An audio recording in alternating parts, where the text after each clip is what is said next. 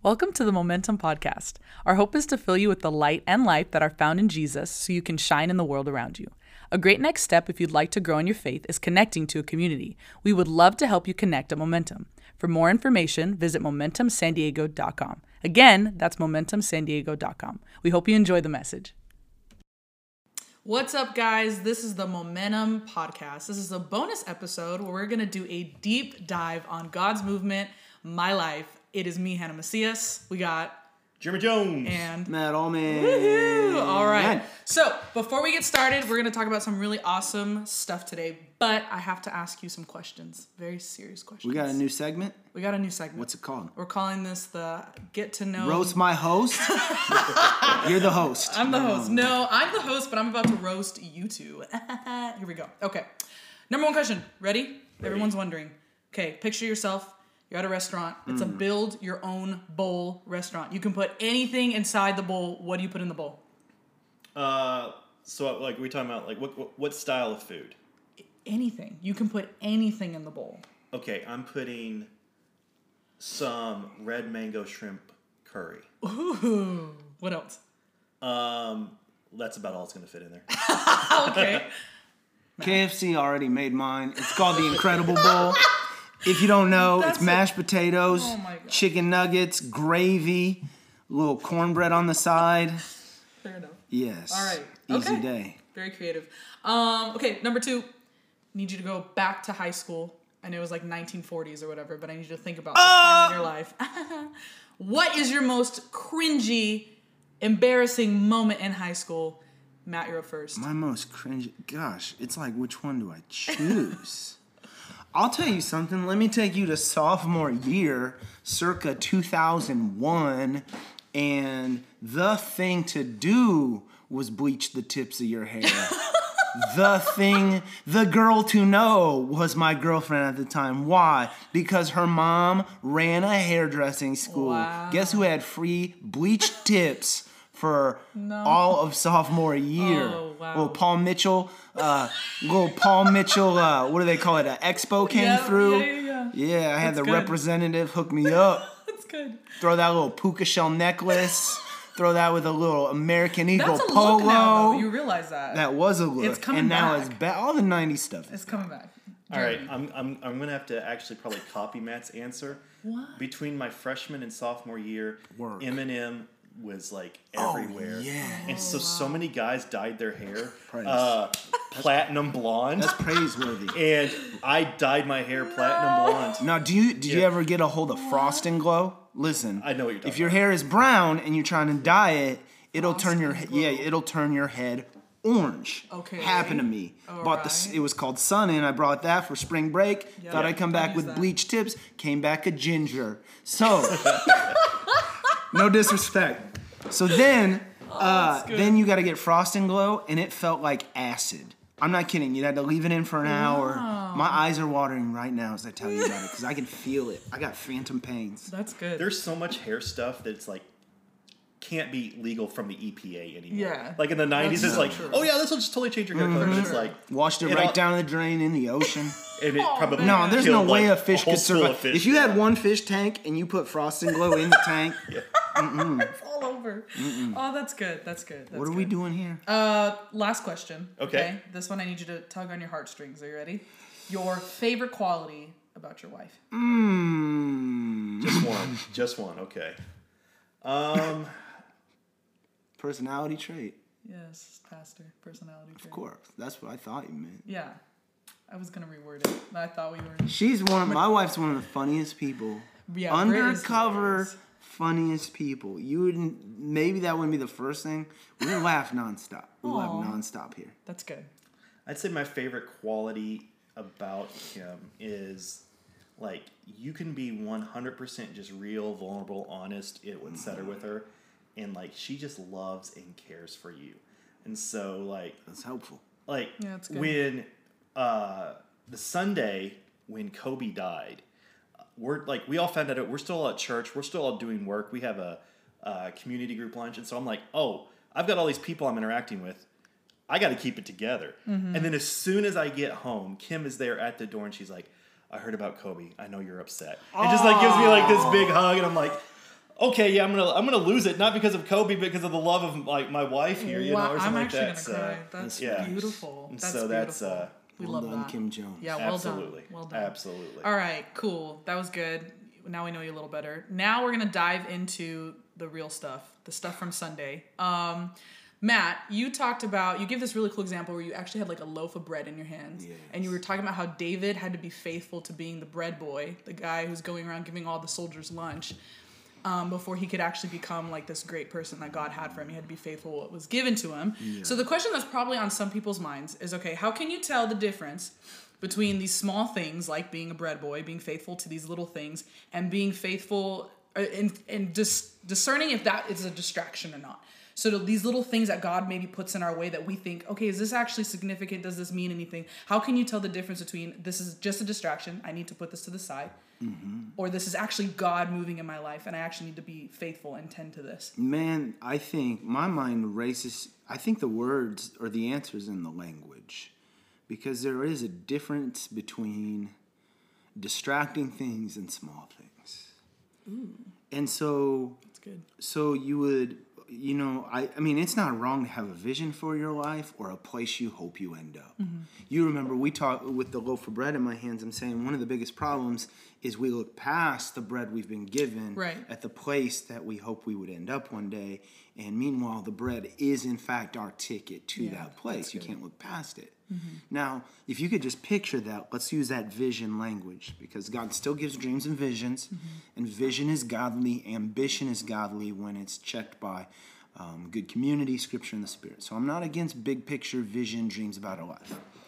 However, so we're going to use that language, and we're going to say if you're looking straight down that vision for your life, if you're looking at the end zone, and what is consuming your time does not sit between you and that vision, but it sits off to the right a little ways, or it sits off to the left a little ways. That's good. Man, the hand gestures would help. This is an audio podcast.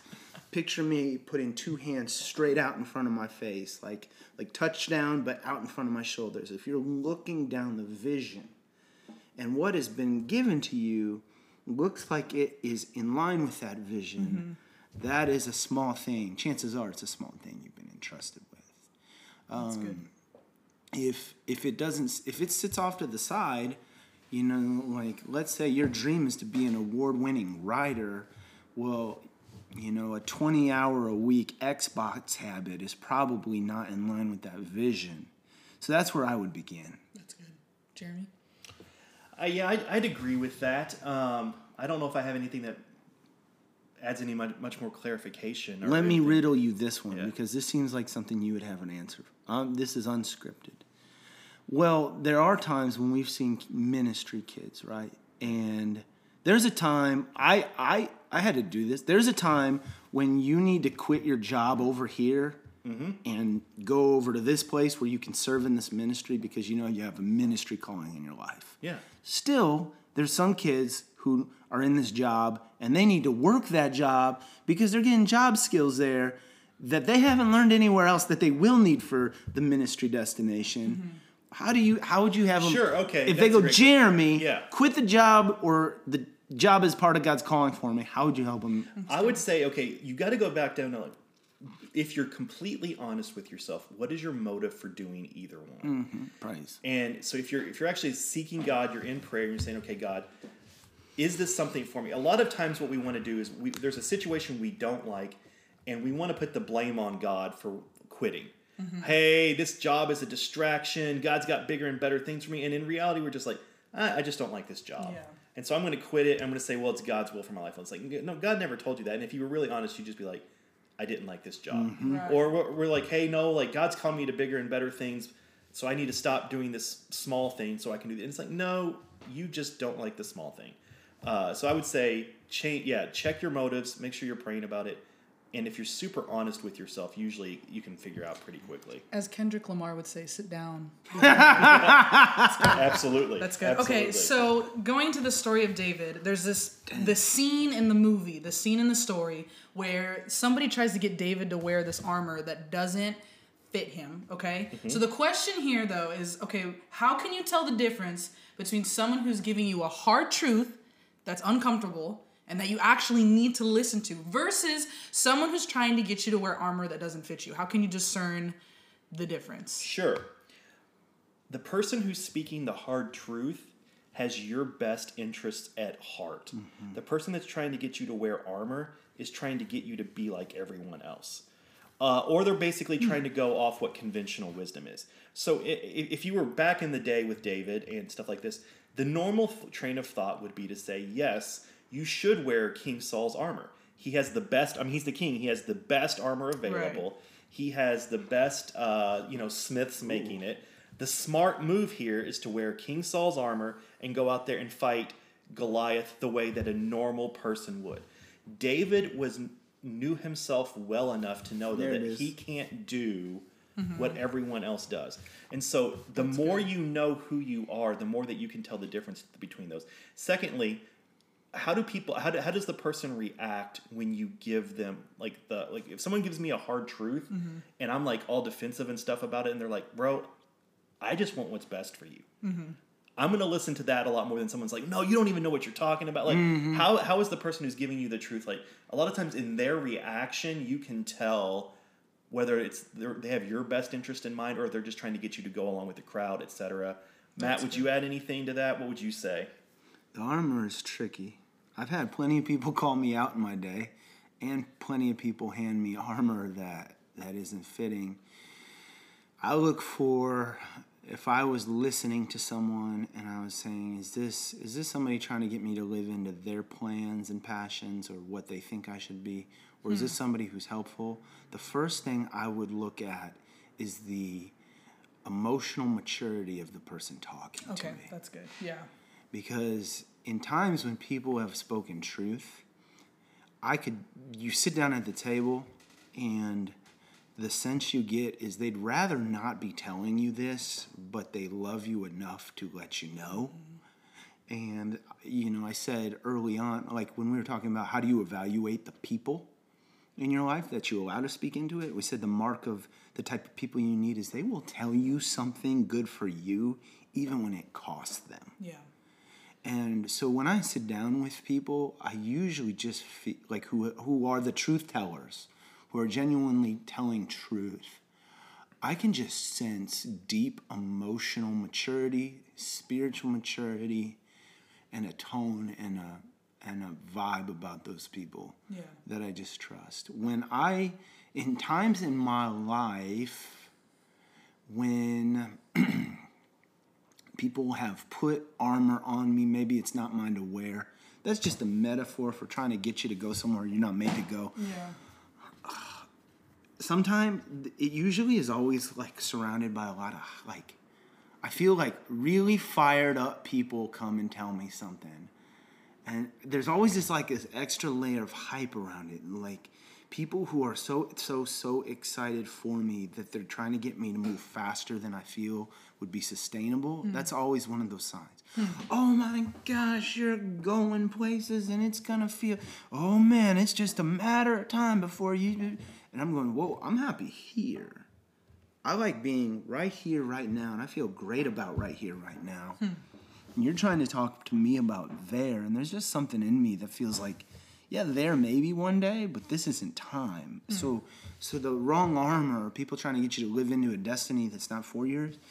On the good side, you feel emotional awareness. On the other side, you start to feel like you're being rushed or coerced or even leveraged. That's good. And that just smells bad to me. Right. Cool. Okay, so this whole series is about following your calling, finding your calling, doing this real work, and then eventually flourishing. But I think sometimes when we're talking about this process, it can seem like kind of tiring, if there's a better word for it, or it's kind of even discouraging because it's like you keep going through this refining process over and over and over again. So the question is, do we have to want a calling, number one? Like, what if you just genuinely like, nope, like deuces, I don't want this. And if you do decide to go through it, like, what's the ultimate benefit of it? Because it kind of just seems like, I don't know if you ever heard that like quote or when people say this, but it's like, the gift of a challenge is another challenge, right? So that's what this kind of feels like for some people, I imagine. So like, what would you tell to that person who's kind of struggling with this? So if someone was like, hey, can I just not have a calling or something like that? Or do I even have to like participate in this? I would say, here's the deal.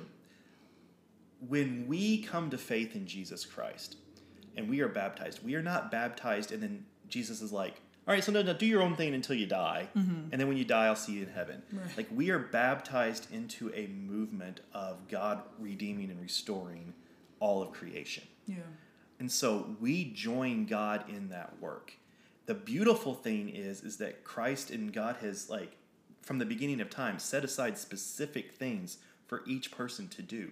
So living into our calling is not so much a matter of, do I want this or not? It's more a matter of, am I aware of this and will I live into this? Because the calling is there for everybody. Now, we've talked about this before. It looks different. It involves different places, different, stuff like, it's like each person is going to be slightly different, but every Jesus follower has a calling on their life because we're all called to love others. We're all called to care for others. And so if our hesitation is, oh, wow, this sounds hard. Yeah, you're right. I mean, it absolutely is going to be hard. But if you're like, no, I guess I just don't have a calling because of whatever reason, or I just don't want one, I would say, like, very carefully check your heart and your motives, because every Jesus follower has a calling. Yeah. Matt, what would you add? I think what you're asking is like, well, what if people are like, that sounds hard, no thank you. I think that's the heart of the question. That's why Tolkien wrote the first book, The Hobbit, because if you know the story, old Bilbo, he has two sides of his family. His mother's side and the father's side, the Tooks and the Baggins. And the Baggins were this people.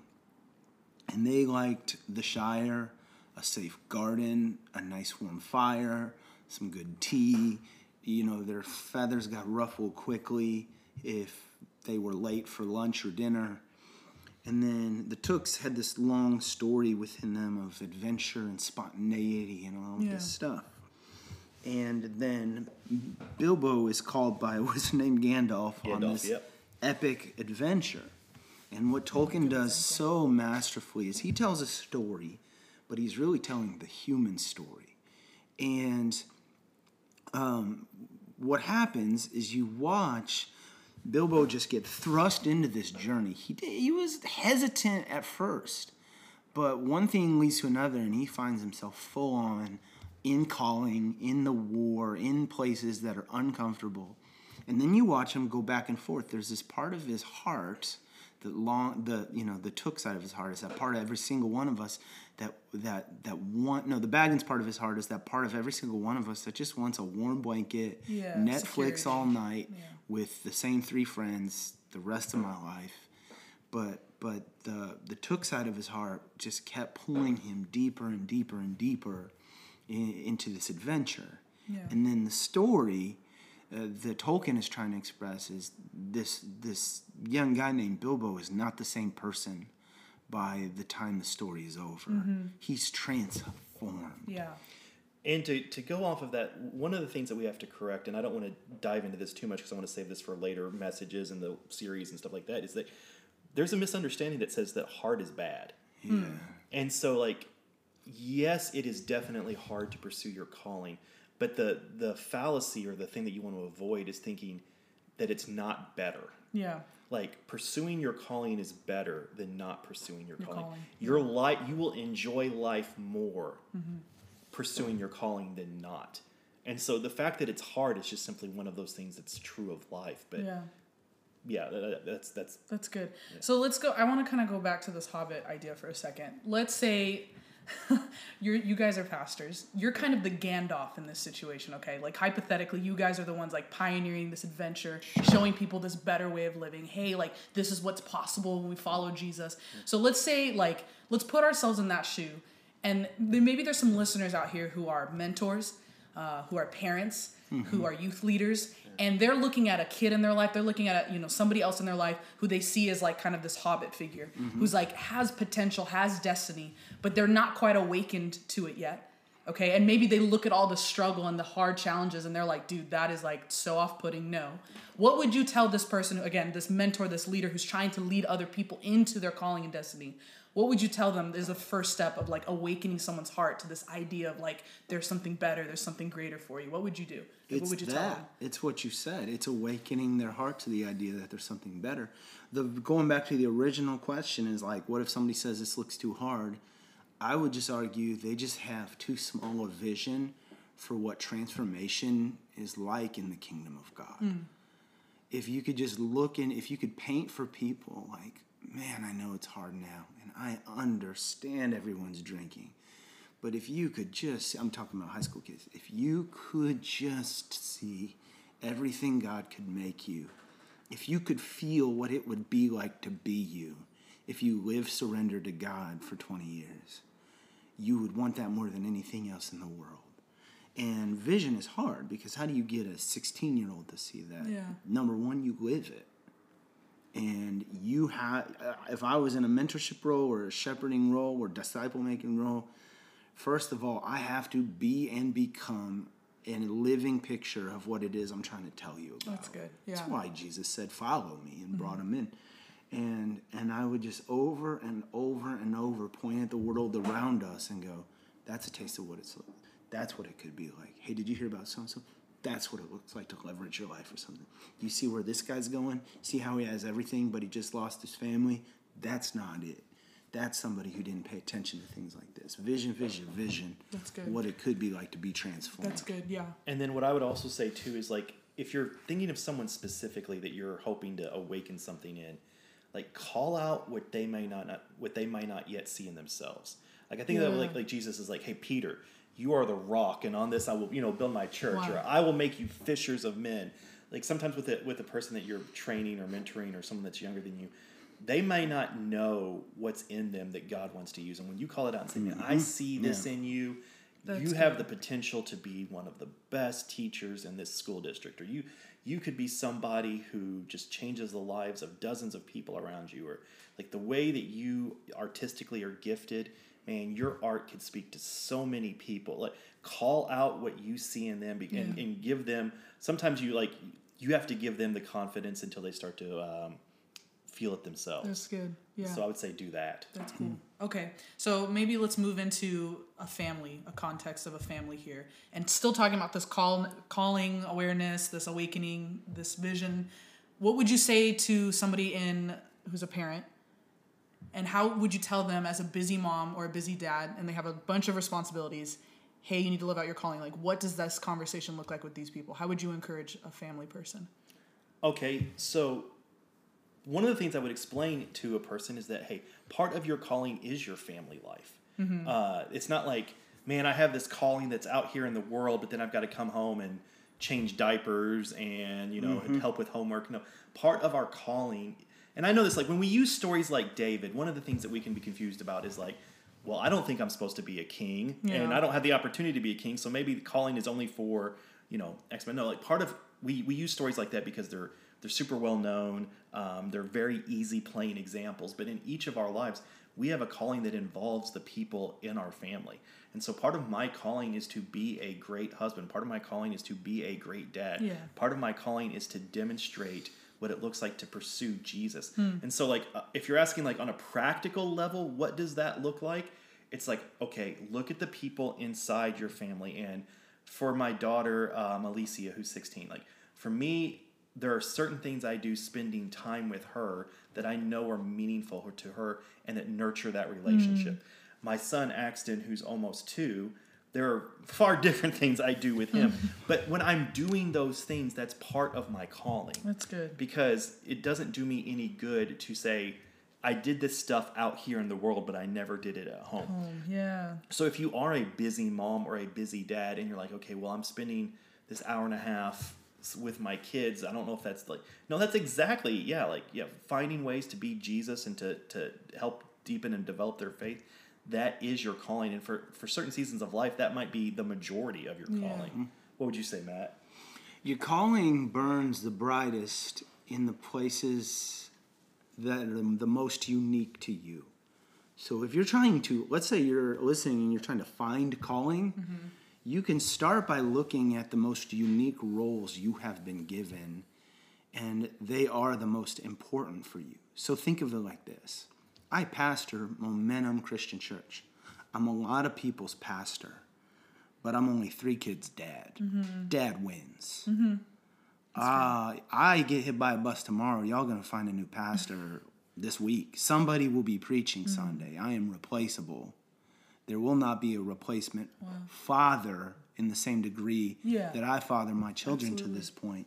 And that's just good leadership, because in leadership environments, we say, only do what only you can do, or do what is uniquely you, you know? And so at Momentum, you lead worship and our teams that lead worship.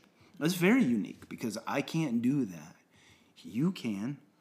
I can't walk up there and fix a note or a chord or a chorus or a bridge. You can. And so ding, ding, ding, ding. There's calling in that, because it's something you've been uniquely crafted to do in your leadership context. And so you go with what's unique. So what are my like most unique callings? I'm putting those first and using that to set priorities. Okay, good. Anything else you guys want to add? Is this it? We're wrapping? We're wrapping this podcast. Don't worry. When we start diving into refining and suffering, we'll have a lot. Plenty of awareness is the good stage to talk about. Where it's like, okay, how do I discover my dream? Yeah, that's good. Oh, Lord, I'm suffering. Bye, everybody. See you later. Woo! Thanks again for listening. Be sure to check out our YouTube channel, subscribe to the podcast, and download the Momentum app from your app store. See you next week.